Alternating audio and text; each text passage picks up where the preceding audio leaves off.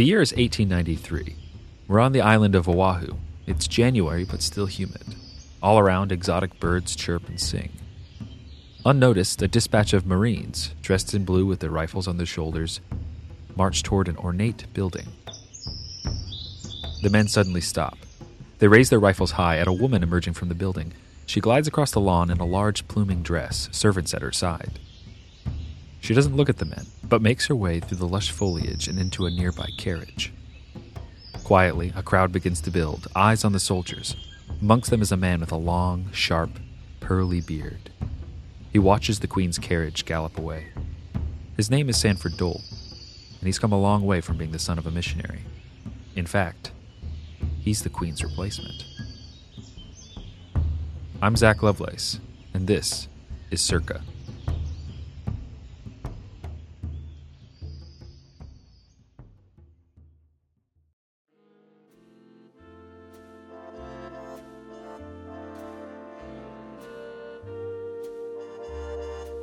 For our honeymoon, my wife and I chose a trip to Disney World.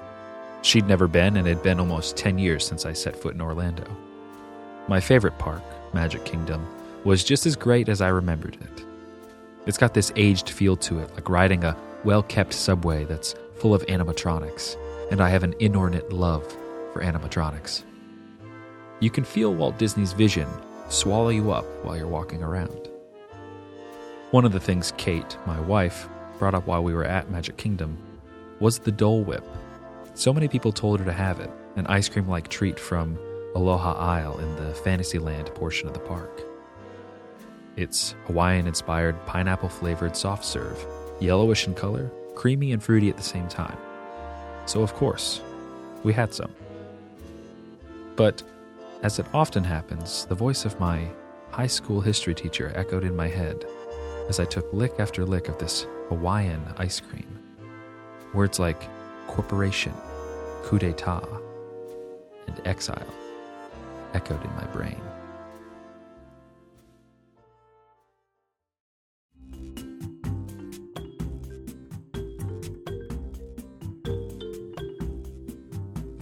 Of the 50 stars on the U.S. flag, Hawaii is the youngest.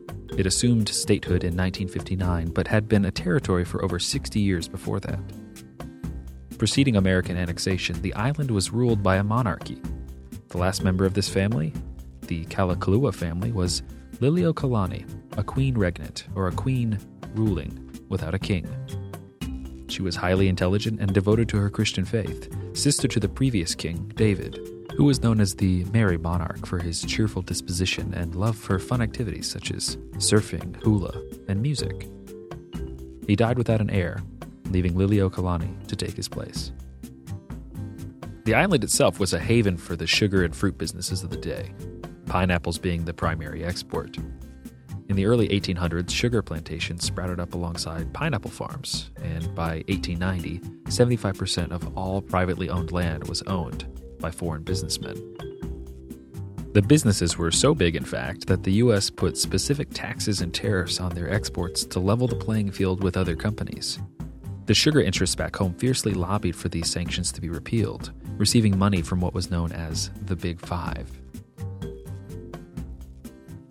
These five companies, the H. Hackfeld Company, C. Brewer and Company, Theo H. Davies and Company, Alexander and Baldwin Incorporated, and Castle and Cook, or as they were later to be known as the Dole Food Company, controlled parts of banking, shipping, and storage on the islands. They hit the sweet spot of getting their employees dependent on their products and therefore losing little money in their production line. Because of this, they could drive prices up, which would drive the standard of living down. They cozied up with the Hawaiian ruling family, increasing their own importance by pushing the constitutional monarchy format of government. This allowed the businessmen to serve in the parliament and choke any oppositions to their growth from coming to fruition. The Queen's own cabinet held members who secretly pushed for their own agendas. Liliuokalani was unaware of their allegiances until it was too late.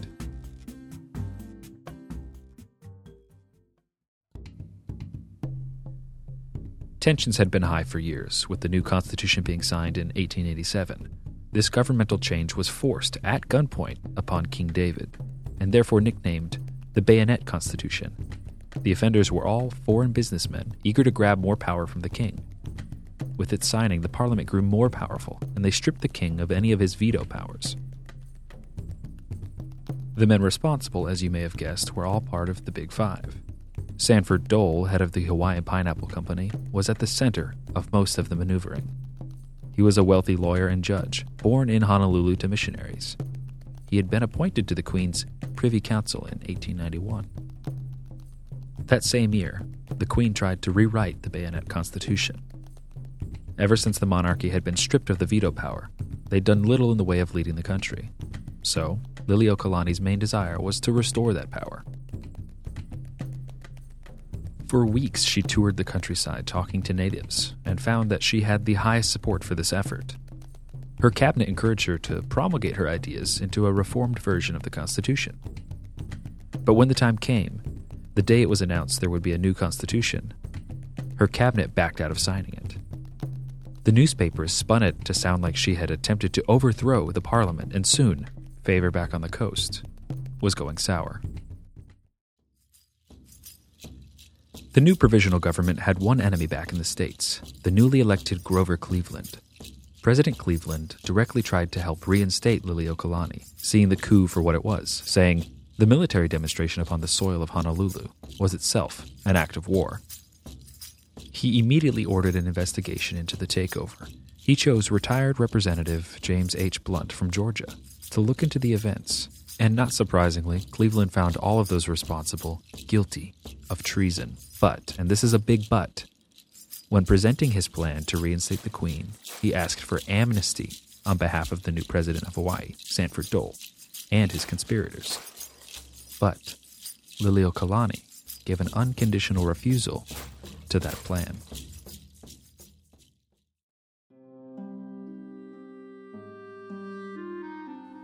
In the meantime, friends of the business elite in Hawaii, members of Congress, demanded their own investigation. And of course, the agenda prevailed. They found the coup to be perfectly justified under a tyrannical Hawaiian monarchy. They stated that American lives were in danger, and so the invading U.S. troops needed to be there to prevent any violence. The Queen was then arrested, held in her palace. President Cleveland was swiftly neutered of his efforts to free her, especially now that she was labeled the true enemy. Her only hope was dashed along the rocky terrain of Congress and its ruling corporate interests. In the end, Hawaii was annexed to the United States purely for money. The wealthy elite of the islands, Dole included, conspired to join the Union so as to skirt the tariffs that were imposed on the Hawaiian goods. The Hawaiian Food Company, or simply Dole as it's now known, grew exponentially after this. The corporation had won. They had beaten the only legitimate government in Hawaii and instated their own.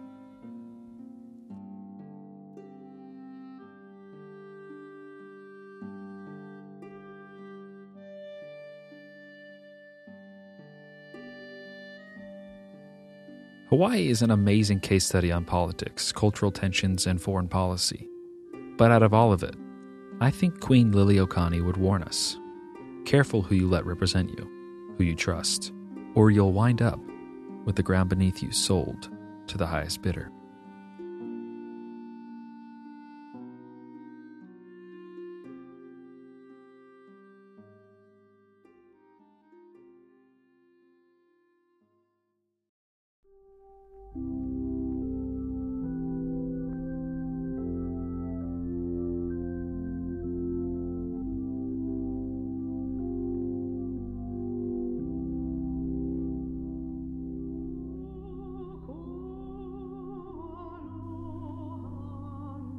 Thank you for listening, and a special thanks to the Rose Ensemble for this lovely rendition of Aloha Oe, which was actually written and composed by Liliuokalani during her imprisonment. Circa is written and recorded by me and produced by The Bento Block. I've launched a Patreon alongside the project to start building support for the show. If you'd like to support the show as well as enjoy perks like getting each episode a few days early, behind-the-scenes content, or upcoming merch, check out the link in the description. Stay tuned for next week's episode, and remember, you are history.